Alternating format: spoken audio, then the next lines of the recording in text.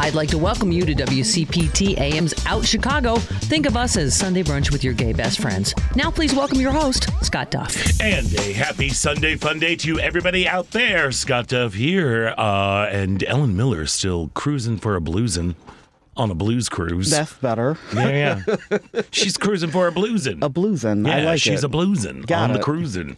I mean, which means that we get to hang out with Ken Mejia Beal. He's back. Yeah, just like herpes. Just there we like are. herpes. Alrighty, yes. That's the second time I made that joke. Yes, and it is. always makes Devin a little. Catches me off guard. I know. Each it's and fun. every time. I know. There we are. That's what I keep you on your toes.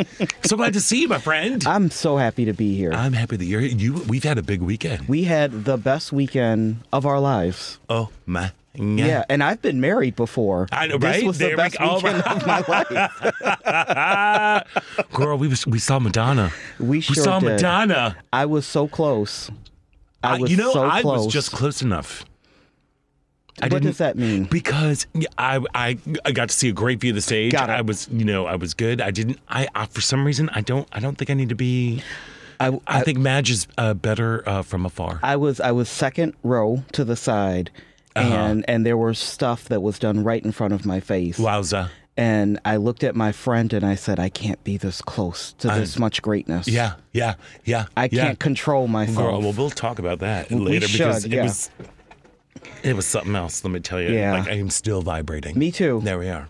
Changed my life. I know, and then Equality, Illinois. That was last night. I had a great time. I know. Lots of people. I dressed my suit jacket was a disco ball. I saw that on the social medias. I had a great night. Yeah, you did. Well, we've got a great show for you today. We're talking about like.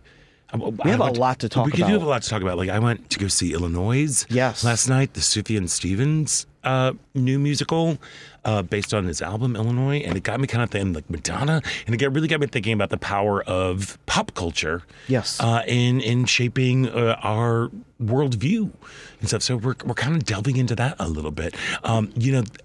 So we got some cool guests today. So based on a true story, Champion, the new opera, it's playing at the Lyric Opera. It's what the composer Terrence Blanchard calls an opera in jazz. Welterweight boxer Emil Griffith is tortured by the complex realities of his life, decades-long guilt from defeating a challenger in the ring who died from Griffith's blow, and desperately conflicted feelings regarding his own sexuality.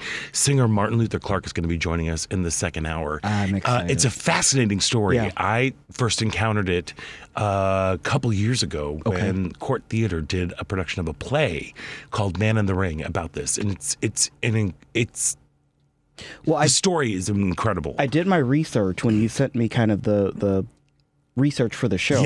And I said, this seems like exactly the kind of play that I need to see. Because I love boxing. Yeah. And it's right up my alley. Yeah. Well, it's a big old opera. I'm going to do it. I know. It's going to be great. We've got a week.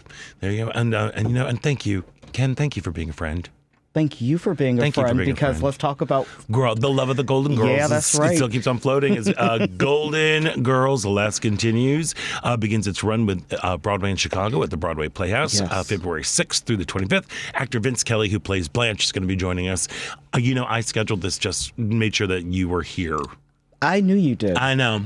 Because you know me. I know you. I know you and your Golden Girls. Come on now. Come on. And, of course, we would love to hear from you. So give us a call at 773-763-9278. That number again is 773-763-9278. Of course, you can find us on Facebook, where we are coming at you live. Just head on over to Out Chicago Radio. And while you're at it, why not?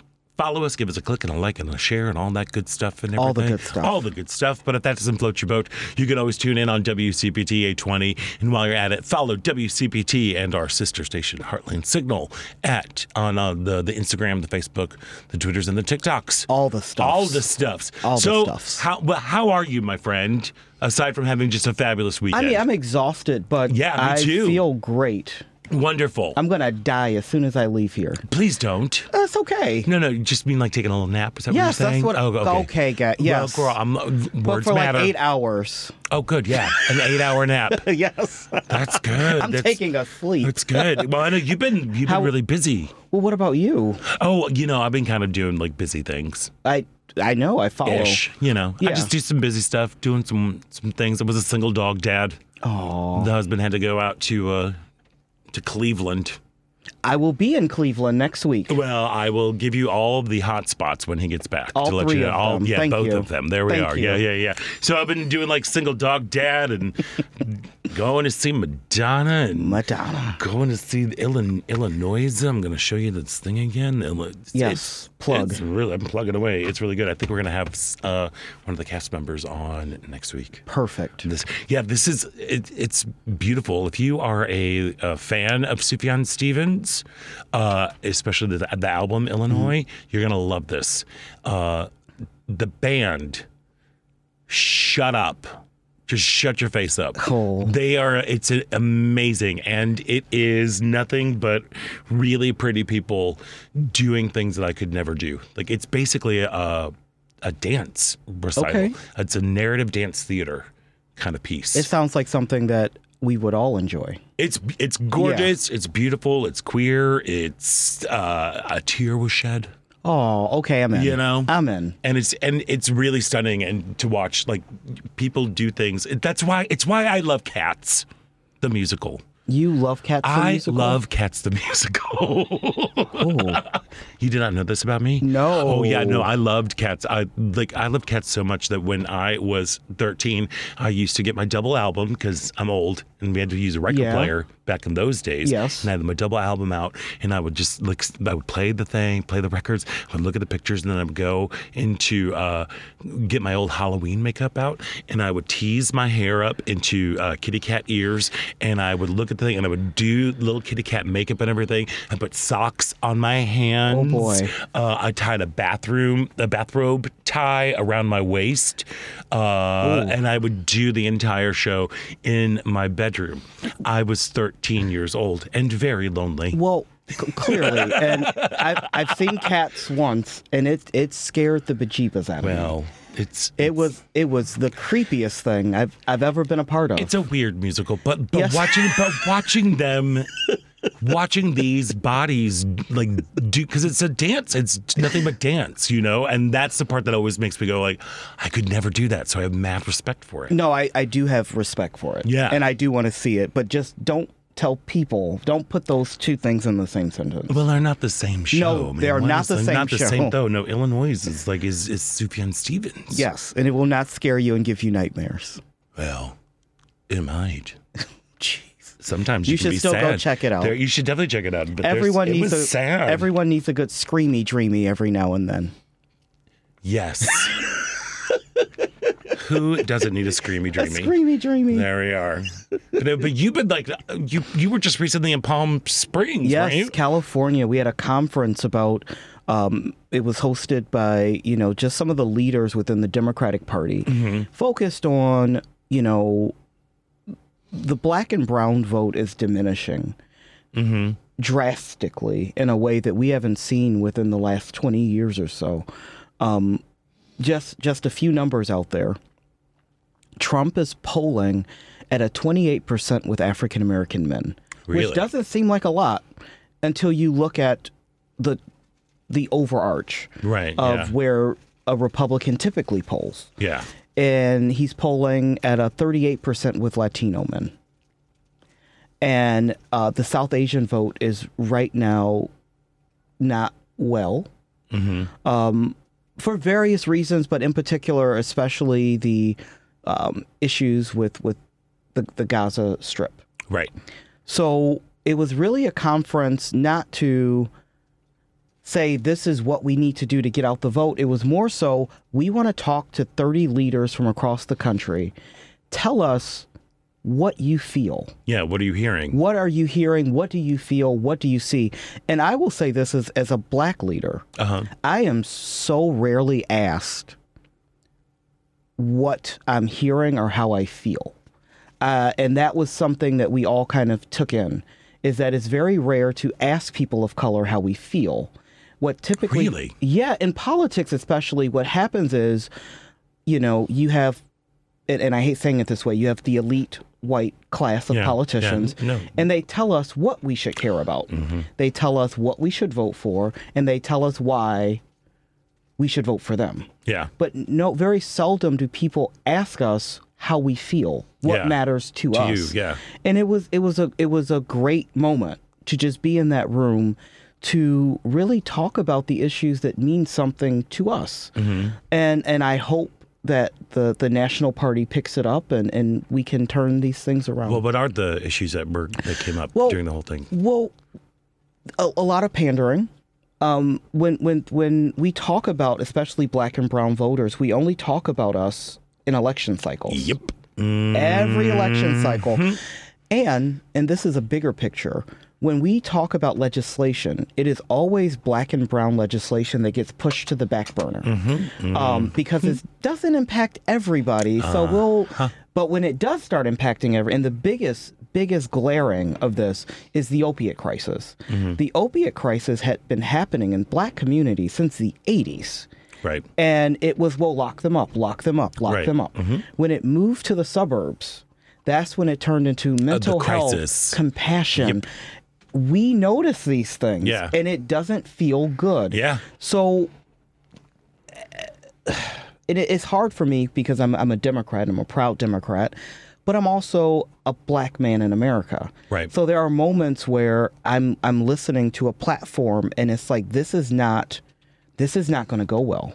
But no one's asking my opinion. Right. But I can tell you this is not going to go well.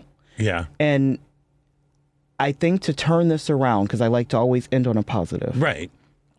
We have to listen to black and brown people without making black and brown people the problem.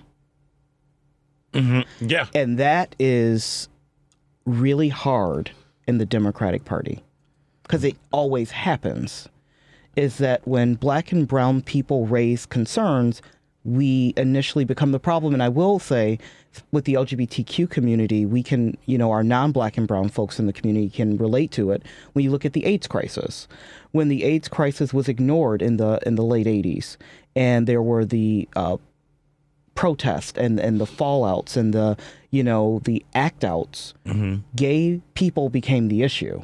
Like, they're disrupting the streets. They're protesting. But the issue was never gay people. The issue was negligence to the AIDS crisis. Mm-hmm. And that's the best way to put all these things together. People are very seldom the problem. The problem is usually a root systemic issue that is not impacting the greater arch of American society. So the people talking about it become the issue. Gotcha. It's our friend Tanya Burchard was on last week, and she was talking about how when it comes to talking about issues of race, when it comes to dealing with things about race, it pops up when there is a crisis. Always. And then we kind of, as you said, like it gets pushed to the back burner. Always. Always. I hear exactly what you're saying. I was saying actually during, I believe, the last two election cycles, when the Democrats go after the black and brown votes, especially black women, who are the backbone of the Democratic Party, what gets done? Correct. What gets done? There's like all of this, like there are all these promises, and then nothing ever happens. Nothing happens. No. And we can even look at George Floyd and all the stuff that we wanted from that. Yeah. And without being glib, I feel like what we got was a lot of mouthpiece. We got body cams that weren't federally mandated, and we got an episode of The Golden Girls removed from Hulu. Which episode? It was the episode where Dorothy's son is marrying the older black lady, and Rose and Blanche had on a face mask, and it was brown. Oh. And Hulu took that off for a while. Okay. But it's like, that's not what we wanted. No. We want systemic change within like policing. That's it. Put the episode back. Put the episode that's not back. what we want. Yeah. We love the Golden Girls, but wowza. But it always goes the other way, and it's like, that's not what we asked for. That is not what we asked for. No. So this meeting was productive. You felt very in terms productive. Of like people being heard. Yes, I will be in D.C. In March to follow up. And, for somebody that's a fear of flying, I have a lot of flying coming up. So I'm going to D.C. in March of next year. I'm going back to Palm Springs March of this year.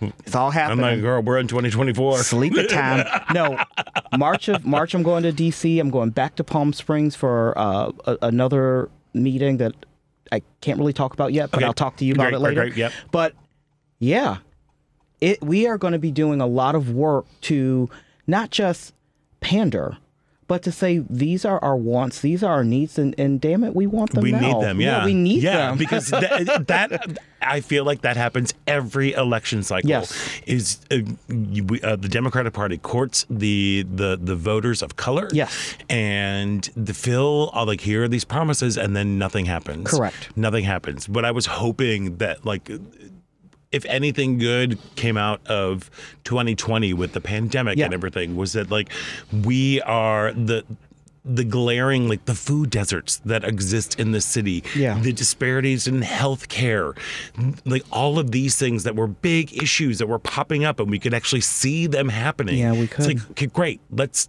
do something about this. Correct. Because when part of our city and part of our country is hurting, all of us hurt. Absolutely. When you do well by the most marginalized, you do well by everybody. Yes. I cannot say that enough. I know. Again, a rising tide lifts all boats. That's right. Kind of vibe. So we have a lot of work to do, and it's going to take everybody to lift those boats, but I believe it can be done. Okay. All right. I'm optimistic. All right. I appreciate your optimism there, Ken Mejia Beal. We should probably take a break. Let's do it. We should take a break. And when we come back... Girl. Yeah. I just don't even know if I have the words. I might cry. I will cry. Get the tissues ready. Great. There we are. Cool. Yeah. Cool. But before we go, this part about Chicago was brought to you by Team Hochberg. If you've been turned down for a mortgage because of your credit, or your credit is preventing you from purchasing a home, I got great news. Team Hochberg is helping listeners establish and enhance their credit so listeners can purchase a home. Woo. What? David will personally help the first 10 listeners establish or enhance their credit over the next 3, 6, 9, 12 months, or however long it takes to enhance your credit to secure a mortgage. If you're tired of renting, living in your parents' basement, or want to refinance to pay off debt, but are trapped because you have no credit or you're credit challenged, call David now at 855-56-DAVID or visit 56david.com. David will personally work with the first 10 callers, so call him now. Team Hochberg has helped thousands of WCPT listeners establish and enhance their credit, but they can't help if you don't call 855-563-2843 or visit 56david.com.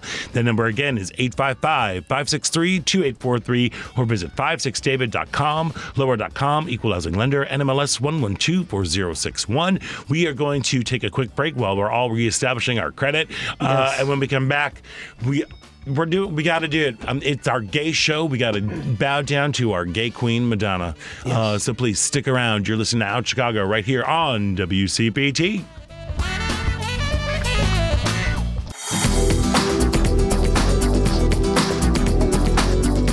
Hey everybody, this is Tanya Richard from Tanya's Take, Race, Culture, and the Culture of Race, and you are listening to Out Chicago, WCPT. Welcome back to Out Chicago. Scott Duff here. Ellen Miller is off this week, but that means we get to hang with Ken Mejia Beal. He's back and happy to be here. Yes. Sunday, you fun day. should hear all of the horrible things these two people have been saying about me in the break. I have never felt more like Grandma Gay on the planet. And you keep inviting me back. I do. I'm a glutton for punishment. Y'all are horrible, horrible people. Devin, the worst. You're the worst. Well, Devin's up there too. Don't even. Oh, now you're giving me a little Swifty heart. Don't even give me a little Swifty heart. We're going to talk about her later on too, because everybody hates her. Well, not everybody. Not everybody. Yeah. Just those, the weird. Jesus. Girl. No. Jesus doesn't hate anybody. No, he loves everyone. He loves everybody. There we go. Yes. So this. Okay. So this week, I'm going to be flummoxed the entire time trying to talk about Madonna. Madonna was in Chicago. Did she just do the 2 nights? She did 2 nights. She did 2 nights. You saw the Thursday show. Thursday show. I saw the Friday show. The Friday show was quite a surprise for me. Okay. Because it was literally my neighbor texted me like earlier in the week. She's like, hey, what are you doing Friday? I'm like, I'm off. She's like, well, what do you say we go down to the have dinner near the United Center, and we'll just wait to see the ticket prices drop, and then we'll just hop on and we'll grab a ticket. I'm like, okay, okay, sure. Like, let me think about it, because I'm watching my ducats. I'm getting ready to go on vacation. I know, right? And that sort of thing. And then she's like, I've got this. So we hopped in. We went down. We got tickets. Good for you. Yes. It's an experience. Okay. It's an experience. Here, I know she is a controversial figure for many people. So, first of all, the entire experience was just glorious, just to see the people. Yes, Devin, I probably saw your mom. She might have been one of the people. Did she get up and dance? Did your mom dance? I do not fully know. All right, you need to, because the ladies who sat behind me were very, very mad that I decided to stand up. Oh, I'm like, it's Madonna. My whole section was dancing the whole time. I know, and there were people like to my left that were all dancing. There were people to the right that were, but we were in this weird sort of boring no section. fun poopy pants Karen. And this one gal who was behind me, she looked amazing. She was like, there were so many middle-aged women with lace bow, fascinators on, little lace gloves. The cosplay was real. It was great. The gal behind me, she was all corseted, had a little tie on, that whole look. And then they sat the entire time. Oh, sad. And we're Just making really passive-aggressive things like, oh, great. Not like I didn't want to see the show. Everyone like, well, then stand up. You're at a concert. It's Madonna. It's Madonna. For God's You're sake. dancing. Yes. It's a dance concert. Yes. If you want to sit, go see like Tony Bennett or something. Indeed. Yes. Well, he's dead now. Well, yes, I knew that. I knew that. Yeah, I think he died. Yes, he died. Think he did, yeah. Yes. Yeah, he's no longer with us. Okay, well, Michael Bublé. Yes. I don't know what to Michael say. Bublé. I don't know. I'm like grasping here. Michael Bublé is pretty much a sit-down kind of concert. Yes. Go it see is kind Michael of a concert. Bublé. There Yeah. you go. But since it's very well established that I am the elder in the room, I cannot begin to tell you what Madonna means to. I'll speak for me, and I'm going to probably speak for my generation of gay men. Yes. I cannot begin to tell you what this woman means to us. It's so weird, that we're putting all this weight onto a person, a celebrity, an artist. Yes. She truly is an artist. She's amazing. She's like, I have not lived on Earth without Madonna. Wow. I don't know a world without Madonna. Yeah, the internet. Yeah, yes. And I grew up, my mom was a huge fan. Fun fact, I was actually conceived after my mom saw the Virgin tour. She went with my dad. And oh, wow. All right. 9 months later, well, there we are. All righty. Come on now. So that explains everything, too. Yeah. That she got a gay kid and right here after. I am. But no, it was, I think... Madonna means a lot to the gay community, whether you love her or hate her. Yeah. She was an advocate for the gay community before being an advocate was popular or cool or meaningful, to be honest with you. And she stood up for HIV and AIDS care. Yeah. When folks were afraid to even talk about it. Yep. She talked about AIDS when people were more afraid to come out and admit that they had AIDS. Because it was better just they were more afraid of the stigma attached with the disease that was killing them than dying themselves. Well, a lot of people. Because the stigma was horrible. You know what I mean? So she gave, for me, so my grandparents were HIV/AIDS activists, and I did not see happy gay people growing up. Yes. I saw sick gay people. I saw angry gay people. I saw depressed gay people. And I remember sneaking in and watching Truth or Dare and seeing gay people like traveling the world and being happy and kissing each other. It changed my life. And I'm going to get off my little box now, but it changed my life. No, you should. Because, so Madonna popped on the scene when I was in 7th grade. Okay. Like that. So when I was starting to those formative years, you know. We're talking like a Virgin, Material Girl, like all of those like initial bubblegum things that she was just scandalous, like the whole VMA things, but you know, with the wedding gown and like writhing around on the floor. And everyone's like, oh, shocked and scandalized. Blah. But for the exact same reasons that you just said, Madonna was the first person who told this little gay boy in suburban St. Louis that it's okay. Yes. That it was okay to be gay. That it is not only okay, it should be celebrated. Correct. And that sexuality should be celebrated. And talked about. It's important. We put so many taboos on these topics. Yes. And she was like, she's going to talk about them. And every time she busted through another barrier. Correct. With every, like, especially like the late 80s, early 90s, when she just was like, just churning them out. And I will say this, I think the reason that Madonna is so hated is because she literally puts a mirror up to all of us and says, this is who you are. And even when you go online, if anytime you mention her name, there's a bunch of people that immediately attack her age. Always. Yeah. And it's really just a reflection of your ageism, of your fear of getting old, or your hatred of her for not aging the way you want her to. Yeah. Like the reasons people hate Madonna are intrinsically their own. Yeah. And it's fascinating to me. Yeah. It's I even had somebody who I adore come on, like I posted a little thing. I'm like, you guys, I'm about to see Madonna. Oh, I saw it. And I'm like, and they were like, she's done more with people. She's like, for somebody who has no talent, she's gone very, very far. Basically, kind of was the gist of the whole thing. I'm like, wait, I what? saw it. I know, and I'm like, wait, why would you? First of all, why would you just come over to my page and like have to write all the stuff? If you don't like her, just don't comment. Fine, move on. Don't yuck my yum. Yeah, you know, but. She had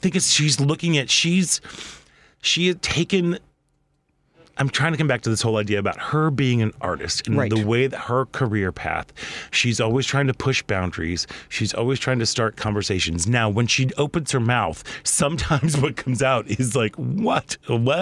Yeah, what? It's weird. It's weird. It's strange. There was that whole phase when she thought she was British for a little bit. And she spoke with that dialect kind of thing. Once you live over there, you pick up stuff. Yeah, but you want to fit in. Girl, you're from Detroit. I mean, come on, Madge. I know. You know, but yeah. But in terms of an artist and as a performer, the show I had never been. This was my very first Madonna show. It probably will be let's be truthful. It'll probably be the last. Speak that. It'll be the last of that kind. Of what that was, because it was a celebration tour celebrating 4 decades of work. It was I loved how she was trying to navigate. How do I do some of my earlier songs when I'm like, I am a 65-year-old woman. How can I sing like a virgin? It was well done. You know, it was well fun. done. Like it was really interesting, and still push the envelopes to talk about like people don't like her because she's a woman, a strong woman. Yes, that's it. It's just full on misogyny. And now as she's getting older, as we all are, the ageism is creeping in. And as you said, she is not aging the way people want her to age. And that's the problem. Yeah. She's not living up to the expectations that you made for her. No, she's living up to her own expectations. And I just don't know how to explain it. It was very important for me to see her, and I know it sounds goofy and it sounds not to me a little weird, but like literally, I was crying for about the first 10 minutes of the show. Well, anytime I see Madonna, I leave feeling liberated. Yeah, I leave feeling liberated because she's owned the fact that she's not the best vocalist in the world, and she's not the best songwriter, and she's not the best. But what she does is she does the best that she can.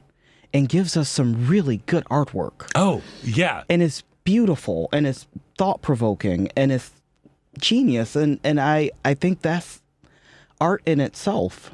Oh, yes, 1,000%. It's art in itself, yeah. 1,000%. Like watching the show, one of the big moments that I think hit everybody was when she did Live to Tell. Yeah. And it punched me in the stomach. Yeah, because that was, what was I forget the name of the movie that it was from. At Close Range. Vision Quest. No.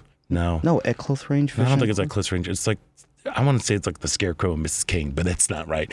It was Sean. I think it was a Vision Sean Penn Quest. movie. No, Vision Quest was the wrestler movie. At close range. I feel like I'm stuck with these two because Crazy it's for You, I think, was Vision Quest. Okay, thank you. That's what they use in that. Okay.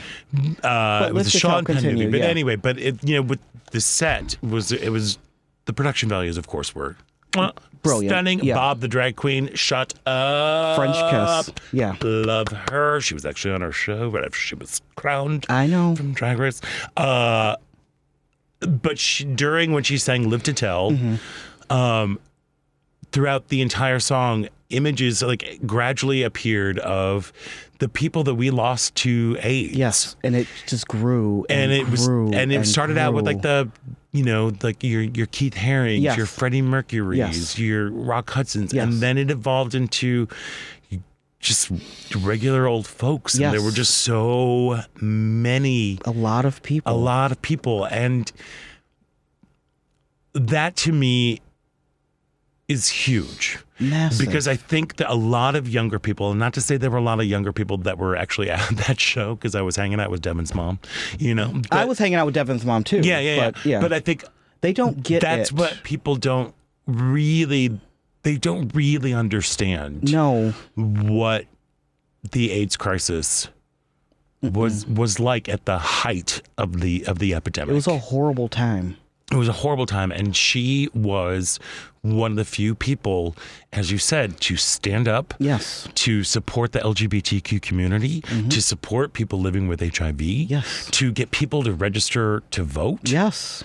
She was doing her thing. And she spoke about safe sex, which we didn't talk about sex in my house. And it was like I learned about safe sex from watching Madonna videos and hearing her interviews, because in my house, which was, slightly, I mean, my grandparents were definitely activists, but with me, I was still a kid. Right. So they did not talk about it with me, and I had to learn from other ways. And I am thankful for that. Mm-hmm. I'm thankful for that somebody was talking about it in such a way that wasn't shameful. Yeah. Like, sex, don't do it. Like, okay. It was more sex is something that should be done and should be celebrated and should be done safely. Yes. That was like it's an enjoyable experience, or at least it should be. Let's talk about it, and let's talk about how we can protect ourselves. I think that was the best approach. Yeah. Yeah, I mean, it was just very important, and then to watch her just change and evolve over the years, like there's so much freedom behind, like, who do I want to be today? Yes. That kind of vibe. And to watch her through the eras the show went through, like her coming to New York, and then with $35 that Bob was through it, people. Yeah. And then being able to move just through that and to see like how she evolved as an artist, the music that she wanted to express herself with, to be express herself kind of vibe. But and I love the juxtaposition, because I think the boxers were supposed to there were boxers and fighting, and I think that was supposed to represent the media, who have always beat up on her pretty badly, and coming out from that. It was just a lot of subliminal stuff that I thought was really, really brilliant. Yeah. Like, just brilliant. It was, It was amazing. And it was, and they figured out how, like, she's 65 years old. She is. She's 65, and she put on a 2+ hour show. I needed a nap. I got in the car from dancing, and I said, I'm going to take a sleep. I'm exhausted. Yes. I'm exhausted. But I'm like, it's like, so haters gonna hate. Absolutely. But, I'm going to say this again. The reason you hate Madonna has something to do with you and has nothing to do with her. Oh, yeah. Well, it has something to do with you. That is the whole thing behind hate. Yes. That is why when you hate something, it is about you. It's not about necessarily you. About what's going on. It's usually about you. Mm-hmm. Usually. But if you get a chance, check out the show. Yeah. If you can. Yeah. Yeah, oh my. I'm going again. I'm going again. You are? I'm going to Cleveland. Oh, is she going? She's. Yes. Oh, yes. That's why you're going to Cleveland. Yeah, absolutely. Oh. I don't know how many Madonna shows I got left, so I'm yucking it up, buddy. Well, there we go. Congratulations. Thank you. That's amazing. Yeah. Yeah, It was amazing. It was special. She just created this whole experience. And the thing that was very interesting that I was kind of like, whoa, wait a second. Because there were a couple of nods to Beyonce. Yeah. Which was great because Beyonce actually had some stuff up there. So she clearly was okay with her saying like Madonna is the greatest, and how her tour was supposed to launch last February, but she got sick and she couldn't, which also coincided. Then we have like the Renaissance tour and then Taylor Swift the Eras tour, which were kind of like the Celebration tour felt like an amalgamation of those two things. And it was. Because Renaissance was all about celebrating Black queer artists and the legacy of Black queer folks in pop music and in culture. And Taylor Swift Eras tour was about her different eras. So it was kind of the thing. And watching Madonna, who was supposed to go out before them, like it felt, that was the thing. I'm like, I where think she this was right. And I do want to say Madonna's done a lot, not just for queer culture, but Black queer culture as well. Like I've gone to see her hundreds of times, and every time I go, her band is usually 100% Black. She employs a lot of Black folks around her, and as a white artist, I can say that she's always appreciated Black culture without appropriating it to some degree. To some degree. Although she did come in and nab some Vogue. There's some. Listen, there's some red flags there. Yes. But I do believe that at her core, she genuinely appreciates a lot of aspects of Black culture and queer culture. Yeah. And doesn't just try it on and then throw it away when she's done with it, i.e., Miley Cyrus. I think she actually appreciates our culture. Yes, and I appreciate her. And I like Miley Cyrus, so don't tweet me or anything, but I just... Girl, but if I hear that song, that when we were young or whatever, we were young then or whatever the hell... I know. She's 30? Yes! I'm like, shut up, Miley Cyrus. Yeah, it gets worse. It gets worse. It just gets more creaky. Yeah. Is what it does. You wait. Just you wait. When you were... Now you're not. You were crazy because you were young. Oh, stop it. Wait baby. until you eat pizza after 7 p.m. and it repeats on you. Oh dear Lord, that's a horrible thing. That's a horrible thing. Maybe we should take a break and I'll run to get a little get Pepto, some Rolaids, get some Rolaids and everything. We're gonna take a quick break, and when we come back, more Out Chicago right after this. I'm Israel Wright with National Gay and Lesbian Sports Hall of Fame. Welcome back to Out Chicago on WCPT. And welcome back to Out Chicago. Scott Duff here along with Ken Mejia Beal. Sunday Fun Day. Sunday Fun Day. And next week is the Super Bowl. Big Super Bowl. Do you care? I always care. Do you? Yes. Okay. Cool. Yeah. How do you not? Well, it's the Super Bowl. Very easy. It's very easy to not care. Do you even watch for the commercials, Scott? I do. Well, I do watch for the commercial. I like the commercials, and I love the concert. Usher. Oh. That's going to be a great show. I've already seen the Victoria Beckham, David Beckham Uber Eats commercial. If you have not checked it out, it is hilarious. Okay. It is really funny. How clothed is David Beckham? Very. Okay. Yeah. Here's the thing. David Beckham used to have a line of underwear that he had at H&M. Yeah, I know. And I think that if you buy David Beckham underwear and you put them on, you should immediately transform into David Beckham. Like, wouldn't that be great? That'd be great. If that's what you're into. Oof. Some of us like a bear, so. Okay. Too bad the Chicago Bears aren't going to the Super Bowl. So, but that's. Not in my lifetime. No. So it's San Francisco 49ers and Kansas City Chiefs. Yes. And Usher. Yes. Usher. You're doing good so far. I know. I'm proud of you. I know. Yes. I know.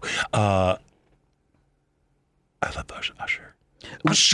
He has a great catalog. He's got a great everything. You know what I mean? Like, he could stand there in the middle of the field with just his shirt blowing in the wind, and I'd be like, and that's way to go. That's going to happen. I know it is, and I'm hoping Little John shows up so he can scream. That's absolutely going to happen. I want Little John and Ludacris to show up.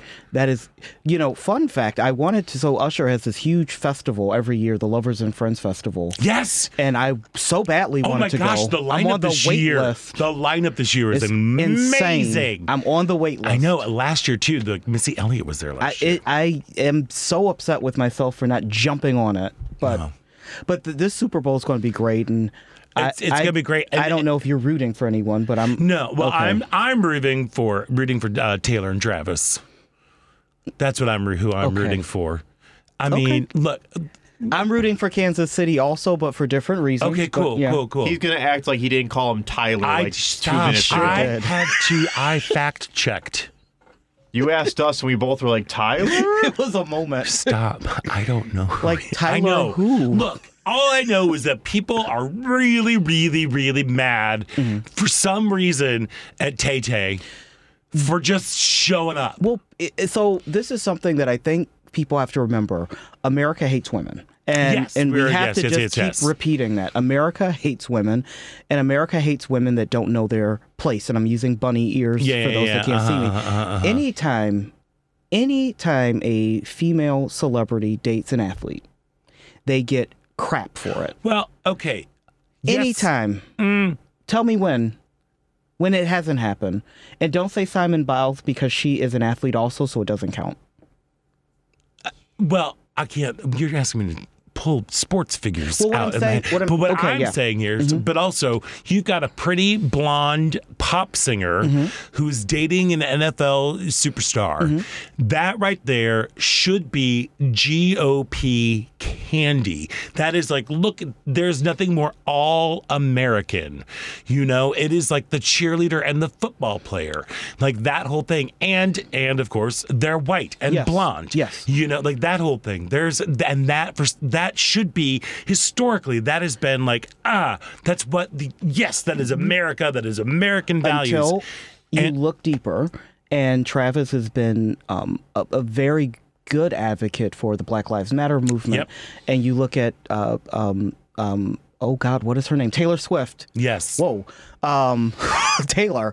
And she's been an advocate for LGBTQ rights, equality, voter rights. So then it's like, okay, yeah, GOP, they hate it. It's horrible. Well, I know, but it's so funny how quickly that ideal, that is what they want to like return to. If they're talking about going back to the 50s, like that's what it was. This is Mayberry. That is, and we are here. I know. It's like, look, you've got the cheerleader and the football star. Yeah. That it should be amazing. It should be candy. But because of those reasons, but the thing that's really that I just don't understand is they're just mad at her for showing up. Yep. They're mad at her for just being. Her just sitting there. They are mad at her. Yes. You know? Angry. They're angry. Why is she on camera? And let me say this. I have a strong feeling that she probably does not want to be on camera. No, she would probably just wants to go and really watch like the to just football sit game. in this, because she's up in a suite. Yeah, she's having a good time. She probably does not want to be on camera. Right, but they know. Fight the real enemy, America. Blame the cameraman. But that sells tickets. It also brings in revenue and all that good stuff and interest. I get it, of course. But I'm not bothered by it. I'm not bothered by it either. But it's like, just whatever. it's kind of boggles the mind, and the way that people are talking about it. Again, and especially like if you've got kids or something, to be sitting there and just being mad for a woman simply existing. And your kids are watching. And they're listening. That's a big problem, especially when it's somebody who look, Taylor Swift has gone from being like a star to being like some celestial body where like that has her own orbit. Like she's gotten big. And like this past year alone, how many was it, like $8 billion that she was able, that her tour contributed to the U.S. economy? She's done, I'm not a Swiftie. I can name a few of her songs. I think some of them are catchy. Oh, same. She writes a very catchy too. She makes catchy music. But what I respect about her is she's taken the talent that she does have and she's grown it. And she's made herself a brand, and she's taken that brand and really pushed for early voting and helping young. She's pushing herself to do good things for society. Yeah. So, with one Instagram post, she had 35,000 people registered to vote. Absolutely. Based on that. Every city that she has gone to on this tour, she makes a large donation to food banks. Yes, she does. She has stimulated the economies of cities all over this country. There are people in other countries like, please come, so people will buy things and come and visit us, and tourism and our hotels and our restaurants and all that will she's doing some good. And I think at a deeper level, and I might get crap for this later, so I'm not going to apologize for it.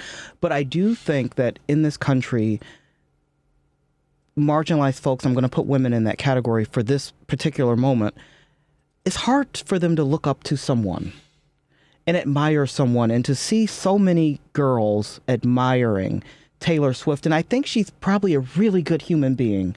Oh, yeah. That makes me happy.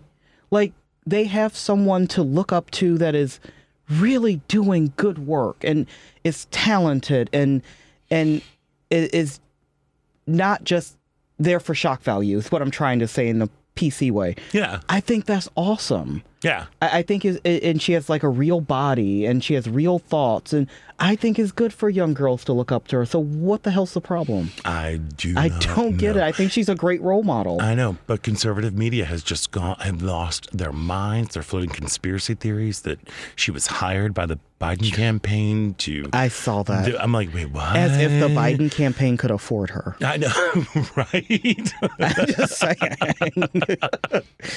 But it's... I mean, the Biden campaign is texting me 3 times a day at this point. So, yeah. I mean, I don't think they can afford it. I know. It's like, yeah, thank you. Yeah.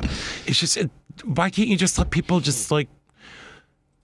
I know I just spent a whole time putting Madonna up on a pedestal, but like, why don't you just let her live? Let her do her thing. Because she's infringing on the football by being But there. they don't like the NFL because they want to because Black Lives Matter. I thought they would stop watching. I don't get it. Anyway, it's all very, very confusing. But we'll try to sort it out in the next hour. We need to take a break. When we come back, it is the second hour about Chicago right here on WCPT. I'd like to welcome you to WCPT AM's Out Chicago. Think of us as Sunday brunch with your gay best friends. Now please welcome your host, Scott Duff. And welcome back to the second hour of Out Chicago. Scott Duff here along with Ken Mejia Beal. Second hour. Hour number 2. Ellen Miller, she'll be back next week. She is on a blues cruise, as she is wont to do. That woman always travels with 5 harmonicas. I love her travel no matter photos. Where she goes. Yeah. Like, no, but I mean, just like in she's her a car. one-woman band. She's ready. She's doing it. So she's cruising for a blues. I mean, we're going to have to do a say. Bonnie Raitt cover one day when we are here together. Heck yeah. I'm ready. I will sit there and I will turn my little camera light on. Thank you. There on my phone light. There we are. Just wave it back and forth. Yeah. There we are. While you... I'm going to let her know we're going to do a rendition of I Can't Make You Love Me. She'll play harmonica. I'll sing the lyrics. All right. Well, I'm looking forward to it. I think our listeners will hate it. They would love it. They would love it. They would love it. You know, hey, what they're going to love is this next hour coming up. A little bit later on this hour, we're going to be speaking with Blanche Devereaux herself. Well, no, actor Vince Kelley is going to be coming on because he's a part of the Golden Girls Let's Continue that's coming to the Broadway Playhouse. Can't wait. I know. But look... I'm sad that I have not been able to get to see this yet.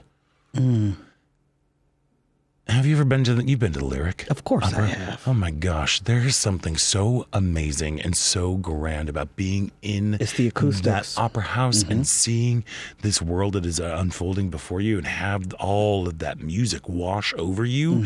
And right now, Lyric Opera of Chicago is presenting the Chicago premiere of Champion, Terrence Blanchard's Opera and Jazz. It's based on the true story of welterweight boxer Emil Griffith. Rough life.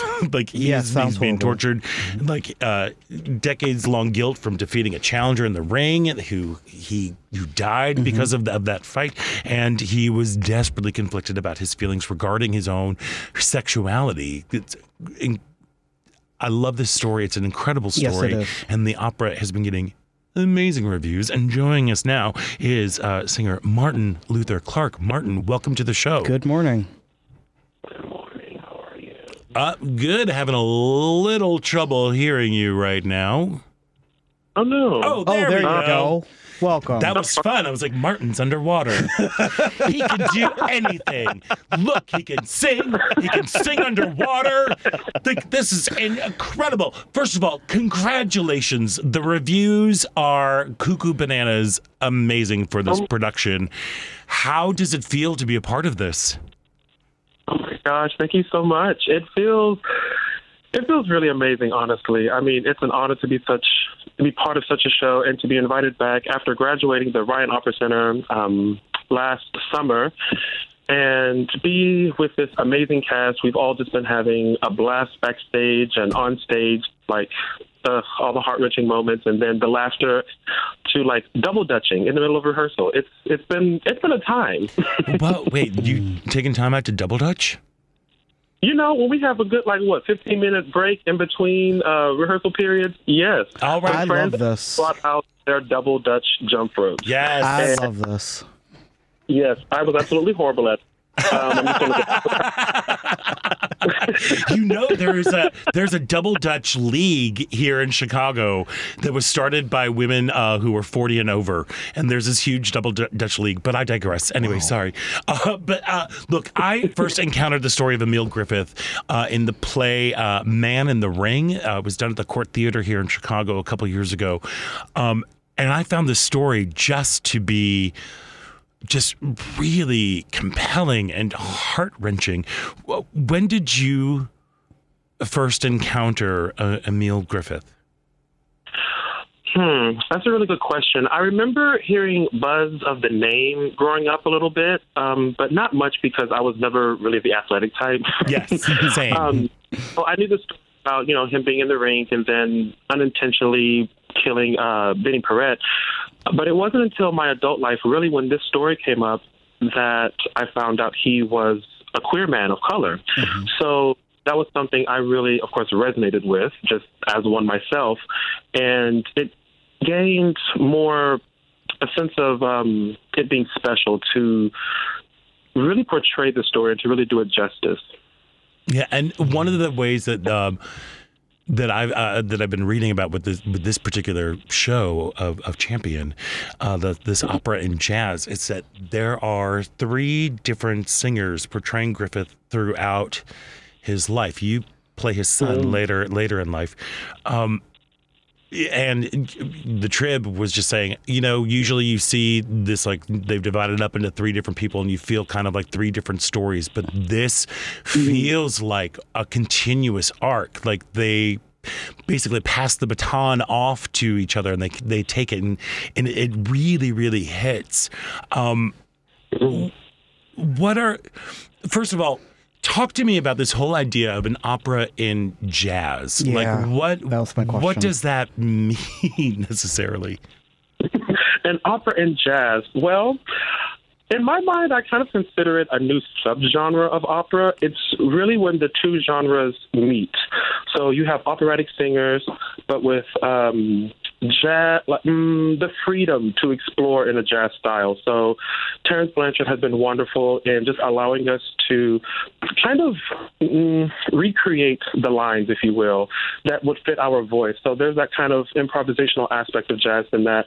There are some jazz chords in there that get very kind of funky, kind of, if you will. So it doesn't sound like your stereotypical opera or like your traditional opera, which I think has really perked up audiences' ears because it's something different and something new and innovative and just catching. And with it being in English and an American story, there's more possibilities of connection with the audience. There's not a language barrier there of having to read super titles, look up and then look down and then look at the stage again. Right. It's not overwhelming. Yeah, here's a little audience hack for when you go to the opera. Get kind of a soft focus, like so you can kind of read this thing, like you can take it all in. You don't have to keep going up and down and looking all over. And you know what? If you miss a couple of words, that's fine because the music is going to give you some emotion right there and let you know what's going on. It really is kind of it's its own particular art form, and also being an audience member is its own art form, just to kind of allow yourself to let it wash over. Because I think people get scared when they hear opera, like, oh, this isn't for me. This is highfalutin. It's going to be, in French or Italian or whatever it is. This sounds so accessible and as you were saying, like an innovation and like a modern twist on what would be considered traditional opera. For sure. Well, truth be told, I used to make fun of opera singers. Yes. Yes, just bring me up now, but I'll admit it. I used to make fun of opera singers and ask, like, why would anyone want to sing like that? But it wasn't until I just became curious later in life and started singing in choirs and then taking piano lessons and being introduced to more classical music, where I realized, wow, this is actually a very majestic art form. Mm-hmm. And there's something very supernatural about it. I had my undergrad voice teacher back at the University of North Texas. He's retired now, the name of Dr. Stephen F. Austin. He would say singing is not natural. Singing is supernatural. And when you stop and think about just like the windpipe and how it's about the size of a quarter almost, the round of a quarter. And on that, in that space are just two tiny little pieces of flesh that vibrate and is able to cut through an 80-piece orchestra and like a 60-plus chorus. Like there is something very supernatural about that, at least for me, acoustically. Oh, same for me. When you were saying like, who wouldn't sound like that? I'm like, sign me up. I mean, to watch these like this power and like a person is making that sound. I think it's beautiful, jaw dropping. Yeah. It is beautiful. Mm-hmm. Yeah. So you play Emil's son. So what has that been? What is the journey of your character, and how has that been for you to portray that? Well, my journey for that, there's not much out on there about Luis from what I could tell in my research. So I was thinking to myself, like, how would I, really react or be in this type of situation? And what experiences in my life do I have to really pull from? So I remember my two aunts. One aunt is my other aunt's caretaker. And I remember just watching them, going through the frustration of, miscommunication or not being able to maintain, a schedule or something like that. And I'm sorry, not to interrupt, but just to clarify for the listeners, it's because Emil Griffith later in life suffered from dementia that was brought on by boxing and depression. And I have my own dementia story there, but please continue with yours. Sorry. Sure. No worries. So yes, my aunt, who is the one who needs caretaking, she has Down syndrome. Oh, okay. And so it's just, I know it's not the same as someone going through dementia, but that level of love, care, and attention is still very much there. And I remember witnessing just the highs and lows of that, but the through line of love that still exists. So it's okay to be a bit frustrated in times because it's a lot of weight on the caretaker. Yeah. And that was the challenge given to me, to just show that, to show everyday life, but the frustration of when things start to get a little tense, but then also the calming down and remembering, I love this person and I care for this person. I care for this person. Yeah, that's deep. It's deep. Yeah, so have you been able to get like feedback from audiences? Like what has been the response been like? Oh gosh, the responses have been just overwhelmingly positive. I remember the final dress rehearsal that we had, where I think we had over 600 kids. Oh wow, that's a lot. Gosh, yes, that is a lot. And a whole bunch of kids that just come out there and hear, well, F me sideways. Okay. All right. Okay, then. All right. Then what a wake-up call. You're doing something good. Yeah, right.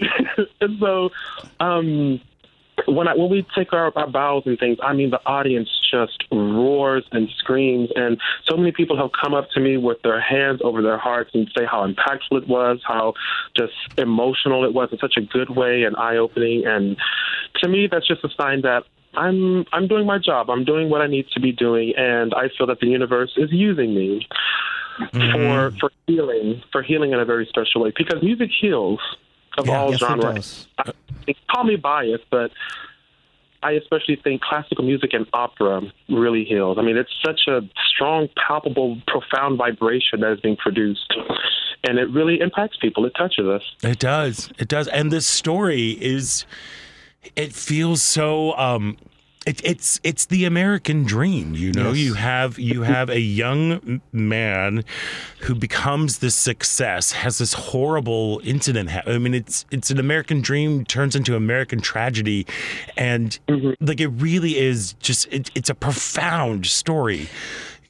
And I will say this: I'm probably not the typical opera goer. Because I'm a chicken fingers and French fries guy, but no, I am. But this is something that I'm excited to see because it's relatable. It's and I think that's what will probably make this great, and probably why you have the response from the audience that you do, because it is so relatable. Yeah, and then in addition to the performances of Champion that is running through the 11th, through next Sunday, there's additional programming that is surrounding the production, looking at the queerness in opera. And are you participating in any of those, Martin? Well, I really hope to participate in the drag night at the opera. Yes, that's coming up at the Center on Halsted, right? That is going, I believe so, on February 6th on Tuesday, where Dr. Lady J comes to the Lyric and Drag Night. Okay. Drag night. Okay. So what do you know what is being explored with the drag night? You know, I think it is a, what's the word? I don't want to say a play on, but like shedding light on the life that Emile had in secret. Okay. Okay. You would watch these clubs and the dark, shadowy places and things where he found himself to be at home with his queer folks. Yep, life on the down low. Yeah. As it were. Exactly. So when folks run to the Lyric Opera Chicago to go see Champion, that's now running through the 11th, what's that one thing that you hope people will take away from this experience? That queer people have been around all this time, and we're also not going anywhere. But that we are also people, sometimes even in secret, that we look up to, people that we revere, whose content we consume, whether it be music, movies, acting, or sculpting, or whatever it is that's consumable. We've all been here, and we have. I mean, we bleed, we eat, we laugh, we love, we cry, all the same, and we all deserve a place to be here as equals. Amen to that. Yes. Amen to that. Well, I'm going to say toy to you, my friend Martin Luther Clark, as you continue your run of Champions that is now at the Lyric Opera Chicago through February 11th. For more information about all of the additional programming that's going on, because there's a whole thing about drag, and there are a couple other events that are going to be popping up, head over to lyricopera.org. Martin Luther Clark, thank you so much for taking time off today. I know you had a show last night. Yes. Thank you for joining us today, and much success for the rest of the run here in Chicago. Thank you so much. Thanks for having me. It was fun. Great. That's what we hope for. Again, toy to Martin Luther Clark. That's what you say to fancy people in the opera. Got it. There we are. We're going to take a quick break, and when we come back, we're going to be thanking everybody for being a friend. Yes. There we are. So please stick around. You're listening to Out Chicago right here on WCPT.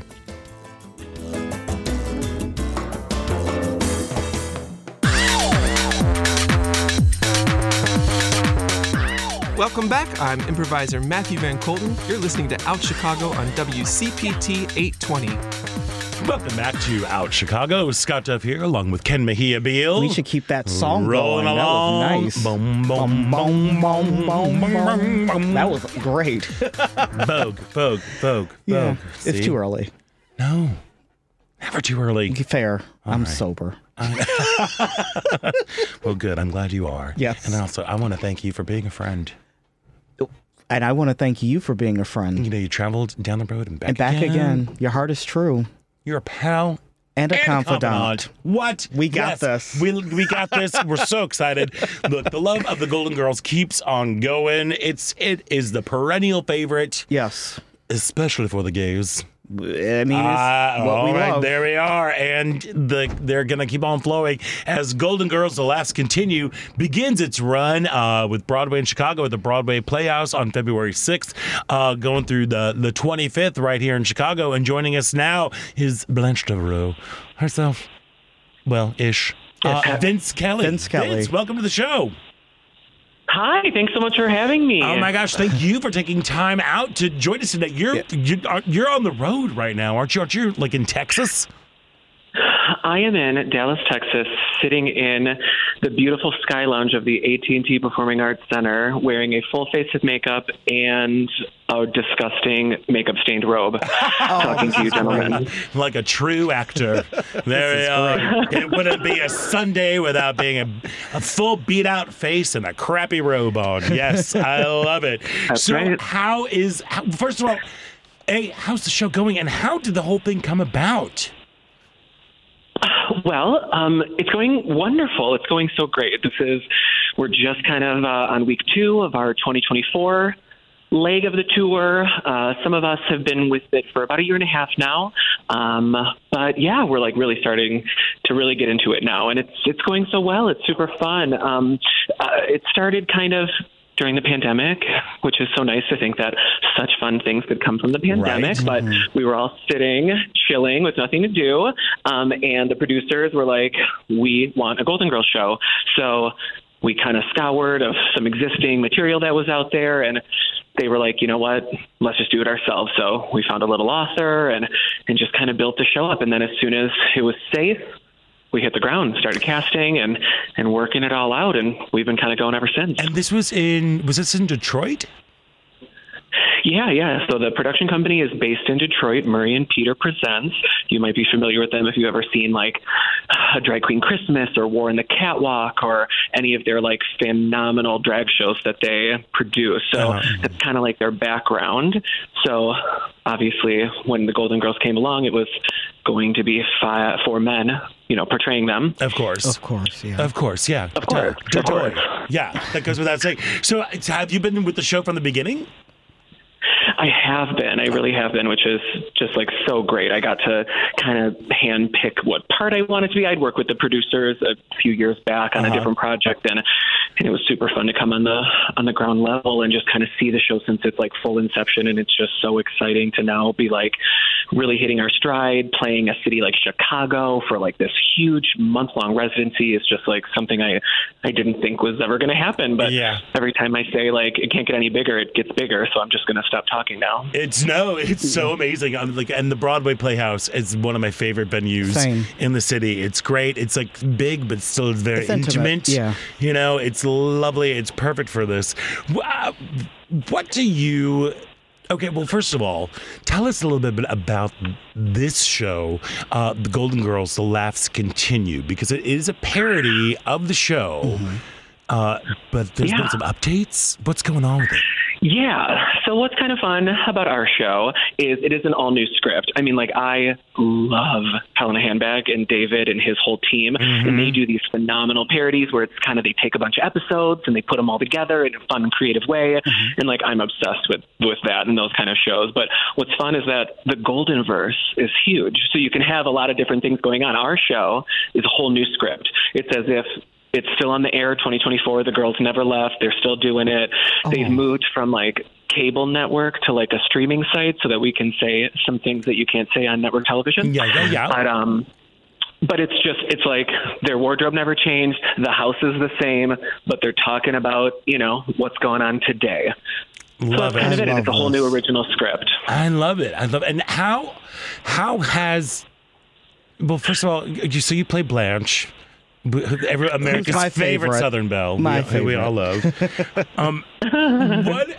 What have you found since you've been playing her for it sounds like a year and a half? What are the things like what makes Blanche tick? Well, men. Yes. So relatable. There we go. Have that in common. Here's what I love about Blanche. Blanche, is the butt of the joke very often, but she never gets upset. She's the first one to laugh about it. She owns it. She's like that original, Samantha from Sex and the City or something. Like, she's like, she's like, I am a slut. Thank you. Yes. I appreciate that. Yes. Just wears it with such a badge. And I think that that's super fun. And I think that that's like one of the great reasons why she, resonates with the gay community. And I say that, of course, with all the love, but like, it's 2024. We don't slut shame anymore. You know what I mean? So I just think it's great. She was kind of doing that in 1985 when that wasn't how a woman could behave or act or talk about their sexuality or something. So I think she's super fun, and the accent is just so over the top and ridiculous. That's always such a good time as well. So I just love it, and she has the best costume. So all right, come on now. Of course, come on. There's got to be some paillettes involved going on there. What? You kind of touched upon a little bit of the appeal to the gay community, but what do you think the appeal of the Golden Girls is? Because as you said, the show originally came on the air in the 80s. Yeah. It has lived on through, reruns, Nick at Night, all that stuff. What makes it, in your opinion, something that is such a touchstone for so many people? Yeah, at the end of the day, if you boil it down, it's good writing. Yeah, it's just good, timeless writing. They were very topical. So you can watch an episode today and they're talking about, Gore Vidal or all these other incredibly topical references at the time that you might not get. But it's still, the comedy just transcends that. And I think that that's a big reason for it. The relationship between those four women, it was literal gold, and that translated in like Emmys and awards for these four women who just were such a great team. And we've really tried to embrace that as well. And I think this show has such a beautiful, multi-generational aspect. Like when I was little, very little, I'll say, I remember my grandmother would watch the show, and I didn't understand the jokes, but she would be cracking up. So whenever I would be with her, I'd be like, ooh, let's watch the old lady show. Because I know that she liked it because she would be laughing. So to me, it was funny. I didn't even get what was going on, but she was cracking up. So then I thought it was funny as well. So I think that a lot of people can relate. We do a really cool meet and greet after the show, which name another Broadway show that has people come on the stage and take pictures with the cast. So it's super cool, but you'll have these people come up and they're like, it's my mom's birthday. I bought these tickets for her birthday, or I came with my daughter. We're the girl group. And so it's just super, super fun. Yeah. And I think that, there is the something fact that about it's pumped out all the time. Yeah. Like you were saying, the gold that was the magic of those four actresses, and the writing is really what, I think has made the show just evergreen. It is one of those things that, of course, look at these incredibly talented women with these funny words, and now we've got, look at these four incredibly talented men in drag doing, it's the times, how they have changed, but weren't they really all just kind of drag queens anyway in that show? Yes, pretty much. Yeah. No, they were all just caricatures, which is so fun to play. Yeah. Yeah. Have you had any super duper strange fan encounters afterwards? I don't know about super strange. When people dress up, we just are screaming. I can see it in the audience. You can see the plastic white wigs, right? For little Sophias. You can see them, or you'll see just a huge block of sequin kind of blinding you because the girls all got dressed up. So we love that. We've had 2 proposals at the meet and greet, which was just beyond me. I just never thought you see that happen in professional meet and greets at drag queens or Taylor Swift or something, and I'm just a homosexual from Michigan. So I never thought somebody would propose on a meet and greet. So it was just so special. So yeah, it's super fun to get to have that very specific interaction with the audience. Yeah, so clearly audiences are people are being affected by it and are loving it. I have to ask you, as you are in Texas right now, and I'm not sure if if you have gone through the South too much, but how have you noticed a geographic change, a change in where you are, in audience response or reception, depending on where you are, what city you're in? The Golden Girls is a great equalizer. Yes. If I can get some guy last night, for example, there was a man in the front row, and he was a good old boy, and I was reading his face the entire show like a horrifying book. And I was like, girlfriend is not into this. Like his wife was having a great time. And I was like, oh my God, it's not going to be good. And I was like, they're not even going to be here at intermission. I can tell. Like after they're not coming to the second act, I could tell. And then there they were in the second act. And then after the show, they came up and he said, this was so much fun. I didn't want to come tonight. I was dragged, but I had such a good time. And I was like, well, you could have let me know with your face. Right. But, it's just like, you never know. You never know what's going to happen. So I think if the Golden Girls can be the little spoonful of sugar that maybe somebody who's like, oh, drag queens, I don't want to see that. And then they're like, oh shit, but I do love the Golden Girls. All right, we'll try it. And then they're like, it wasn't that bad. I didn't get, nobody tried to, propose to me or anything. I think it's fine. Yeah. That's great. Again, it is. The Golden Girls is the great equalizer.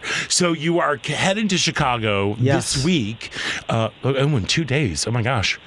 Holy smokes. I know. I already checked into my flight. It's so real. No, it's so very real. Have you performed in Chicago before? I've never, like I said, I'm from Detroit.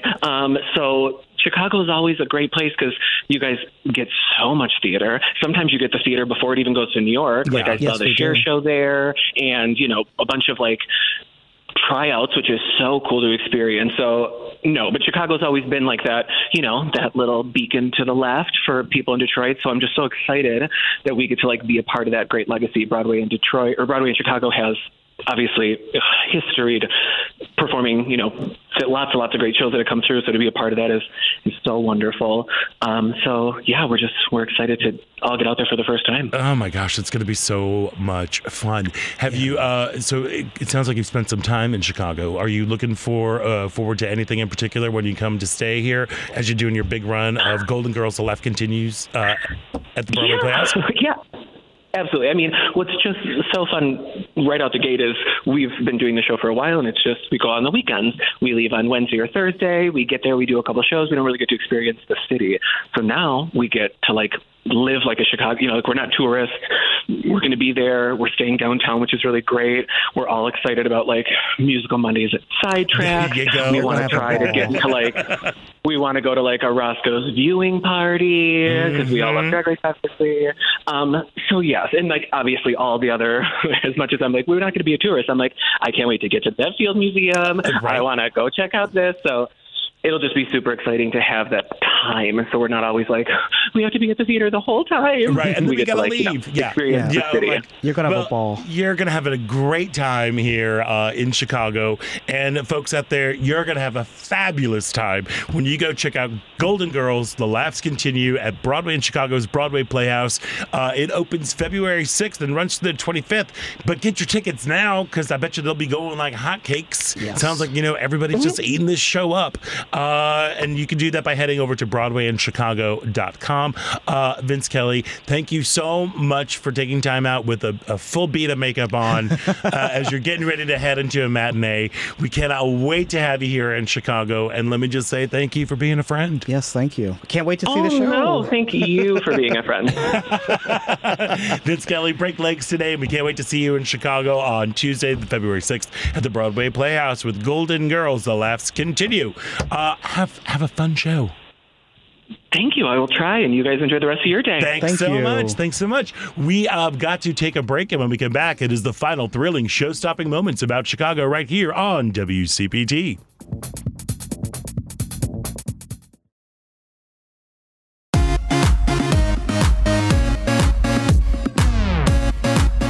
Hey, this is Mark Patton, and I'm from Scream Queen, My Nightmare on Elm Street, and you're listening to Out Chicago. Welcome back to Out Chicago. Scott Duff here, along with Ken Mejia. Bella. KMB. There we are. Yeah. Got that Kenergy going. All the Kenergy. All the Kenergy happening. It is mid-level. It is mid-level Kenergy. Look, you've had a big weekend. Yeah, I have. There we are. Time for a Ken nap. It is time for a Ken nap, isn't it? Hey, I want to remind everybody that AIDS Foundation of Chicago, their big World of Chocolate is this Friday. Yes, it is. I will be there. I know you're gonna. Are you gonna be there too? Wait till you see my blazer. See, here's the thing. This is why I'm in radio. I do not have the wardrobe to keep going to these events. You need to hang out with me. I know. Well, I need to make more money is what I need to do you don't I don't spend a lot of money on I know clothing. you do. I'm freaking frugal. frugal. Yeah. But you are able to do the things. Well, I mean, dear, when you have a body like this. I know you got a body like that. I got a body like this. Your body is great. It's gorgeous, but it looks like an avocado come to seed. It's like those little toothpicks going in there. But this Friday is the World of Chocolate. Yes. So make sure you head on down. And here's the thing: if you haven't gotten your tickets yet, you can go to AIDSchicago.org and click on the World of Chocolate thing. And look, I've made it. I'm officially a promo code. Oh. Just enter the promo code Scott. What? And you can get $15 off your ticket. Oh, look at you. And look, if you have not been before, you're in for a treat. It is so cool. It is. And the only thing I don't like, and I will say this, is there are people out there who at the end of the night hoard, because they give the Garrett's popcorn and they hoard it. Oh, yeah. And I am that person. You hoard the popcorn? Oh, baby. Right. So if you see me in my red jacket, knock me over, I'm taking 4 bags. You taking all the bags? And run. Knock me over. Usually, I will probably gladly give you mine because as I'm passing judgment. You should. As I'm a horrible person. I'm official judge. No, I'm judging. Yes, you are. Yeah, I'm judging. So that's how I'm passing judgment. Yeah. I will never pass judgment on you. You should. But I have to eat from every one of the people. It's so delicious. It's so much. It's so gladly give you my Garrett's popcorn at the end. Like, here, take it. I'm mouth breathing right now. It's so much chocolate. It's so much chocolate. I love it. So much chocolate, but it's delicious. The venue is incredible. Yes. Down at Union Station. It's a fun event. DJ Moose is going to be there. He's a great DJ, by the way. He's a great DJ and a great guy. I've never met him. Yeah, but he's another St. Louis kid. Got it. That's how we All the bonded. best stuff comes from Missouri. Sure. Except Andy Cohen. Continue. Oh my God! I didn't say that. Much. I didn't Thank you so much. I have a problem with him, and we're contemporaries. He went to Burroughs while I was at school. Better. You're better. I know, but he's just like. I could tell you some Andy stories. Well, I'm sure you could, and I also could probably go off on a whole little thing about talk about misogyny, just disguised as empowering people. But anyway, go to AIDSchicago.org, click on World of Chocolate, and use the promo code Scott. That's me. SCOTT. There we go, and you can get $15 off. I've always wanted to be a promo code. Look at you. I know. I'm waiting for Bombas to come knocking on my door because let me tell you, I love a Bombas sock. They're coming. I hope so. They're coming. Have you tried the Bombas socks? Here's where I'm frugal, but girlfriend over here will drop $90 on 3 pairs of socks. Madam. Yes. No. I've spent $90 on 3 pairs of socks, mostly because there are 3 other pairs that are going to be going. There's really 6 pairs. I buy 6 pairs for $12. Okay, you see, you need to look. I'm going to show you. Well, this is an old. Oh, this time I don't have them on. What is happening? Are you showing? I was going to show you my Bombas socks. No. But these are different. They're not the Bombas socks. And this is what I get. Well, I'm going to show you. You see this, people? Yeah, that's fun. Elmo. They're Elmo socks. Girl, Elmo made the news this week. And I know. I love Elmo. 6 pairs of these, $12. Yeah, okay. Talk to me when there's a 5 in the front digit of your number and you need to have a little something to support and hug your calves the whole day. Talk to you when there's a 5 in the beginning part of my number? Yeah, like when you're in your 50s. Oh. Like me. Will you still be around? Oh, wow. Yes. Buzzinga. Wow. Here we were talking about ageism with Madonna. Ageism also counts. Last time I was here, you got me so many times. Well, that's because I love you. I love you too, baby. I love you. When I get when I get the 5 in front of my age, I'll really have a 7 in front of my age. Oh, okay, because you're just lying all the way. Yeah, I'm 22 right now. Atta girl. I'm trying. Hold on to that. I'm holding for dear life. There we go. What has happened? Look, it is the ageism in the gay world. Ageism in general is just a big thing. Yeah, but it's very prominent in the gay community as well. I know. I am officially T-Rex years old. I am a dinosaur. Well, yeah, I can't move my arms. I got a hankering for goat all the time. And when I walk into any sort of gay bar, everybody under 30 just freezes and they're like, "Don't move. You can't see us if we don't move." That's not what it is. It's very true. It's very true. And yes, I can see you, but only if I'm wearing my glasses. Well, so last night I did not wear I had no vision. And I was walking through the sign-in area, and someone was like, "Sir, can I help you?" And I was like, "I'm fine, Mike Zuri." Shout out to Mike Zuri, who helped me sign in because I could not see anything. I was like, everything's blurry. No. I don't know where I'm going. Well, there we go. Hey, well, there was I don't know where to go because we can talk about Elmo, who was in the news just for checking on people, and it was not good because people be people. People be people, and people are kind of hurting and stressed out. I love Elmo, hence the socks. I love him. I know, Elmo's great. There we are. To be perpetually, don't be coming for Elmo. To be perpetually 3. Yeah. Like, if you have an issue with Elmo, you need a therapist. Yeah, I know. We all need a therapist, but you really need one. Especially, you need to be journaling. Yes, get there. But we lost a couple of really great people this week. Yes, we did. Cheetah Rivera. Yes. Oh, that one for some reason really hit in a strange way. Well, it was because you're big in the Broadway stuff. Yeah, so it's different. Yeah, it's very different. And I know, I work with a lot of young people, and they're like, "Who?" I'm like, "All right, hold on." So I'm sending clips and videos and things of her. I mean, Cheetah Rivera, talking about somebody who is breaking barriers, busting down doors, and being just a class act the whole time. She was the original Anita in West Side Story on Broadway. She has been in Sweet Charity. She was, countless shows. She's done a lot. Kiss of the Spider Woman, another which I think she was probably 65 when she did that. She can bend in the middle. Oh. Cheetah Rivera could. When she was doing, because she was up there when she.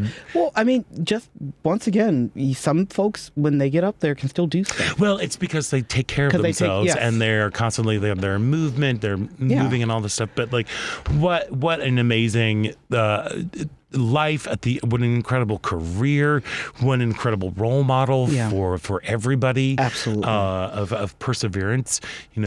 Back in my days when there was a Forbidden Broadway, which is this show that's off Broadway that lampoons Broadway shows. Oh, okay. And there was this whole song about Cheetah and Rita.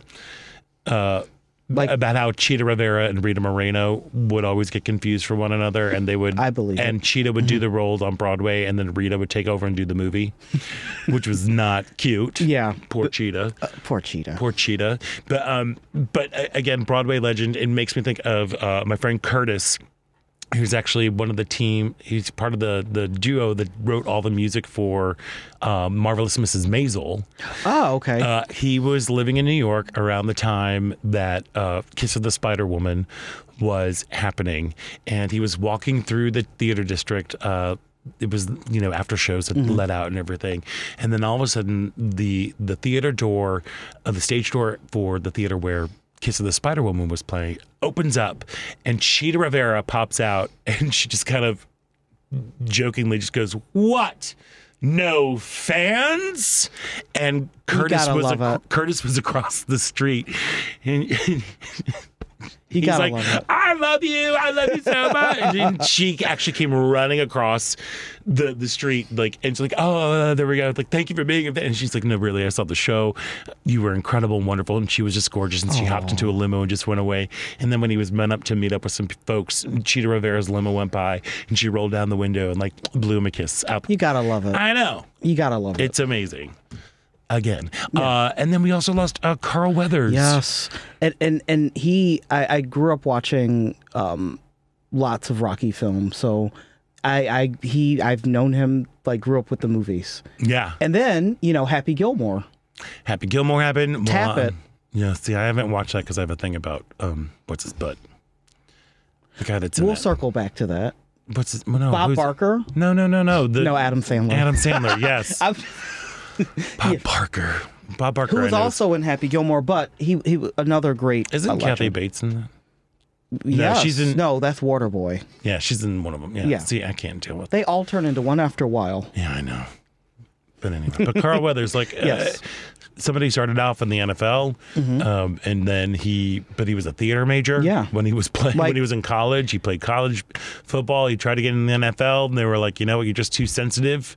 So and he became an actor. And he became an actor, and he was like on pioneering shows like Good Times. Yes. And the Rocky films, of course, made him a national sensation, an international star. You know, and then his character, Apollo Creed, ended up getting died in the ring, kind of like Emil Griffith. Yes. Kind of thing.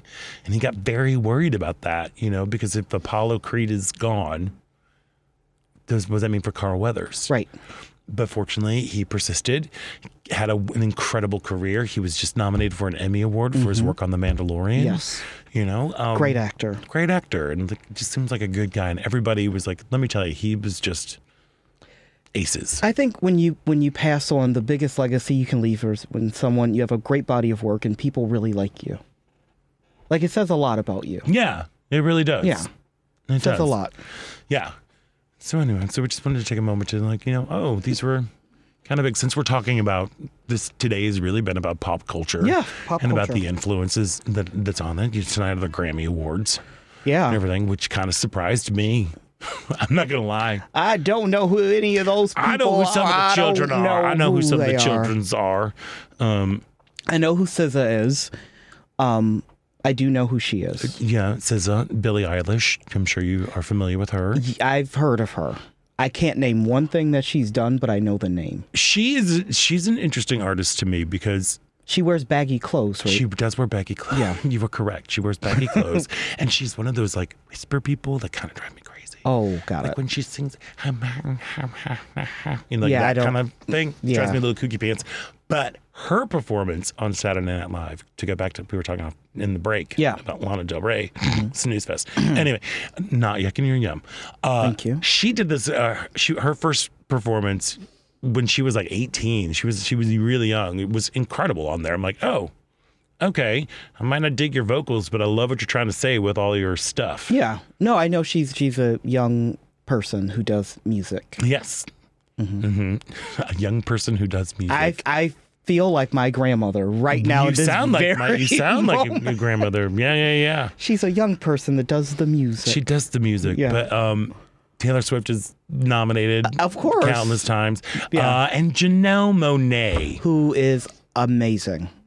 Yes, she is and amazing. Talk about somebody who's like embracing her queerness, who's embracing sexuality. She's amazing. She's just incredible.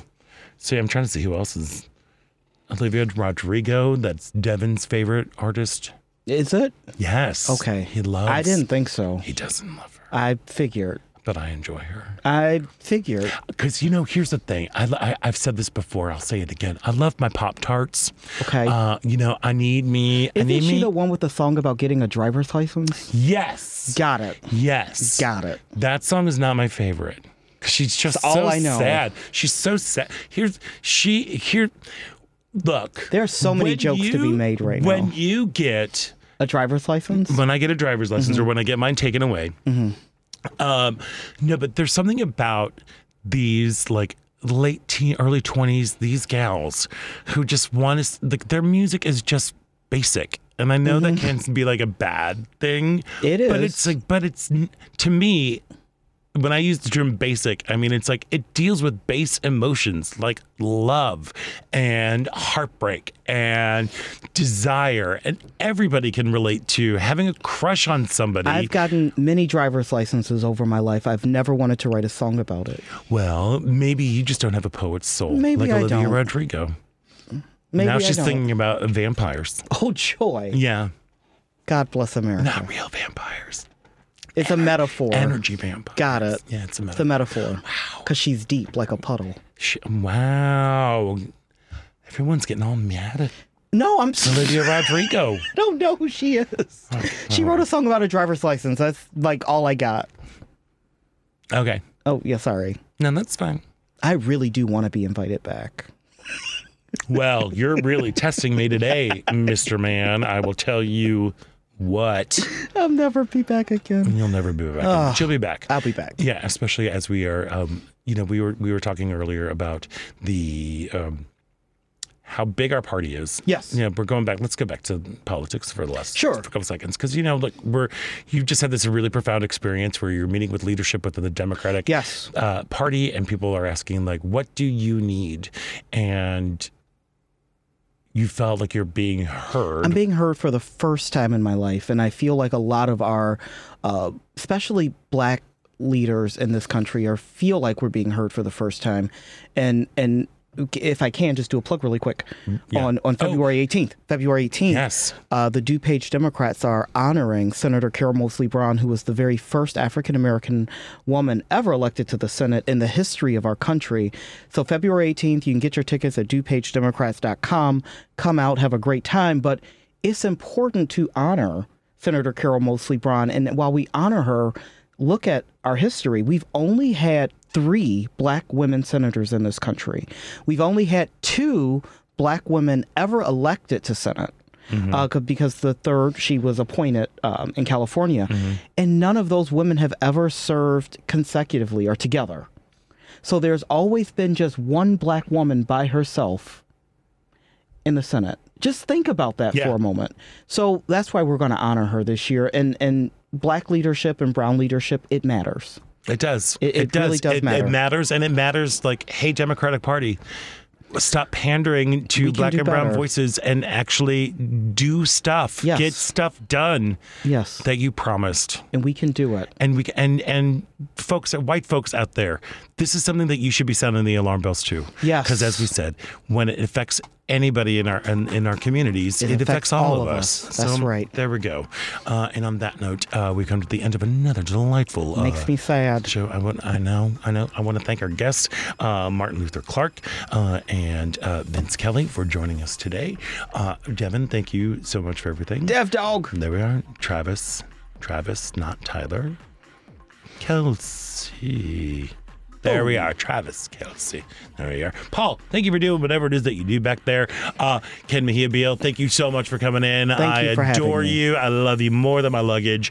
And Same. I am Scott Duff. And until next week, stay proud.